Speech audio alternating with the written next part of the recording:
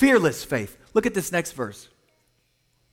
But when Daniel learned that the law had been signed, I love this. Let me read this a different way.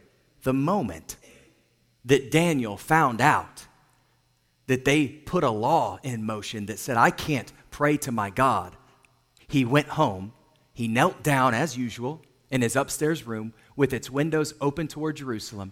He prayed 3 times a day, just as he had always done, giving thanks to God. What does it say he did? Does it say when Daniel learned that the law had been signed, he went and hid?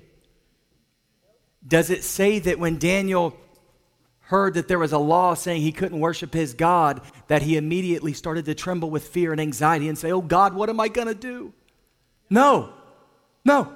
Daniel went and did it anyway. Think about this. Think about how easy it would have been for Daniel to hide this. Have you thought about that before?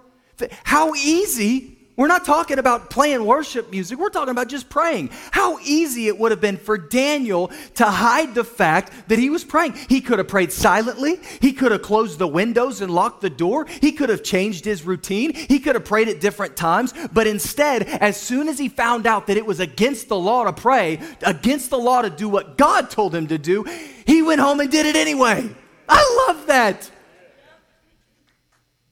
Daniel looked at what was being asked of him.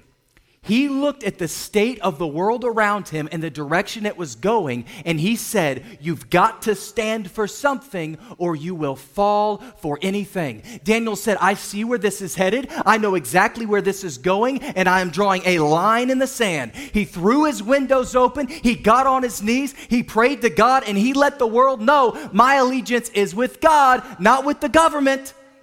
Oh, my allegiance is with God, not the government, not the establishment.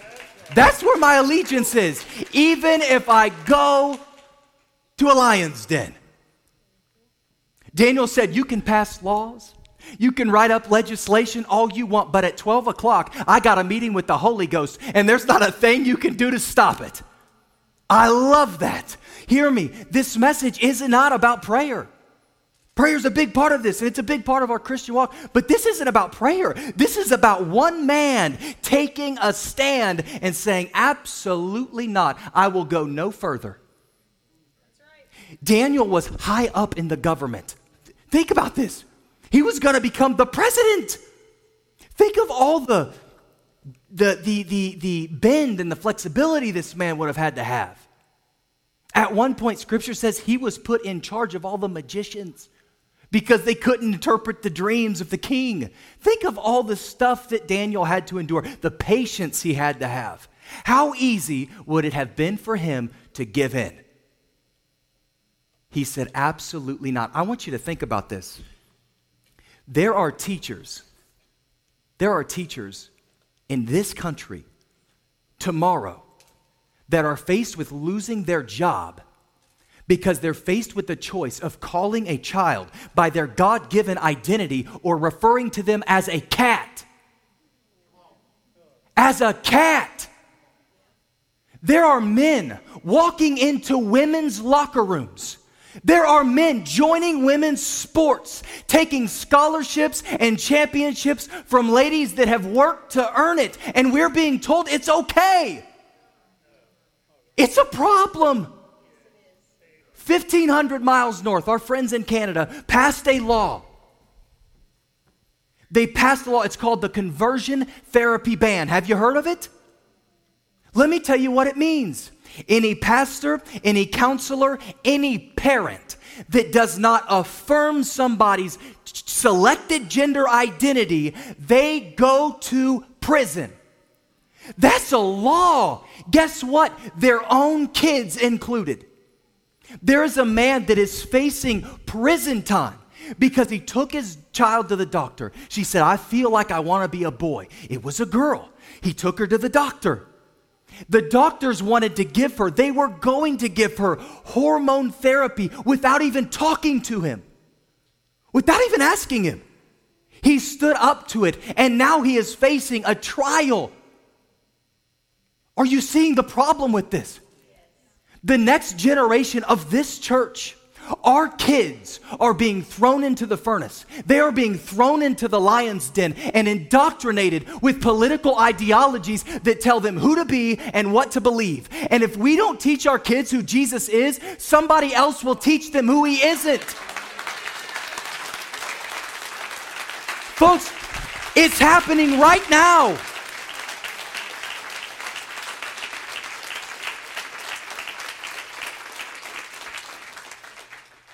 I want you to hear my heart. Please hear my heart. There is nothing I love more than getting into the Word of God, having the Holy Spirit speak to me and give me a message that you can leave here and be encouraged with. But listen, the time is now. There is something happening in our world, and God is saying, church, you've got to wake up. And I'm not talking about just coming to church. I'm not even talking about joining a small group. I'm talking about getting your voice back outside of these walls. You have to get your voice back, guys. We cannot sit back and bow before this image. We cannot sit back and fear this image that society is creating. We cannot rationalize our way out of this one anymore. We can't just turn around and hope it goes away. It's not going away. It's happening right now. Not tomorrow, not in the future, right now. And you and I are the church. We are the light in the darkness standing in the enemy's way. You cannot have convictions on Sunday and then compromise them on Monday. You can't do it. You can't have convictions on Sunday, compromise them on Monday, and then we'll pick them up back next Sunday.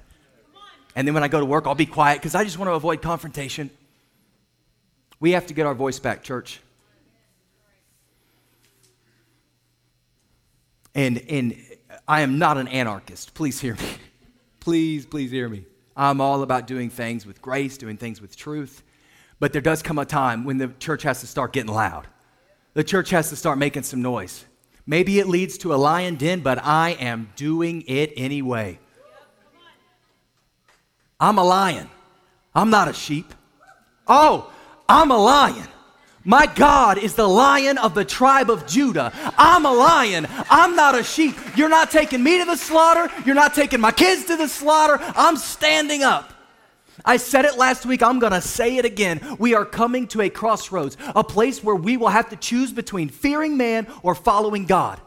Why is it fair that everybody in this book, the apostles that we read, the epistles that they wrote, were all martyred except one? They all died a martyr's death except one, and somehow we think we shouldn't have to face any persecution? No, absolutely not. The time is coming. The time is now to stand up. Listen, Daniel is showing us that taking a stand does not mean hiding and hoping it goes away. That's what Daniel is showing us. He's saying it doesn't mean remaining silent on current events in the name of not offending anybody.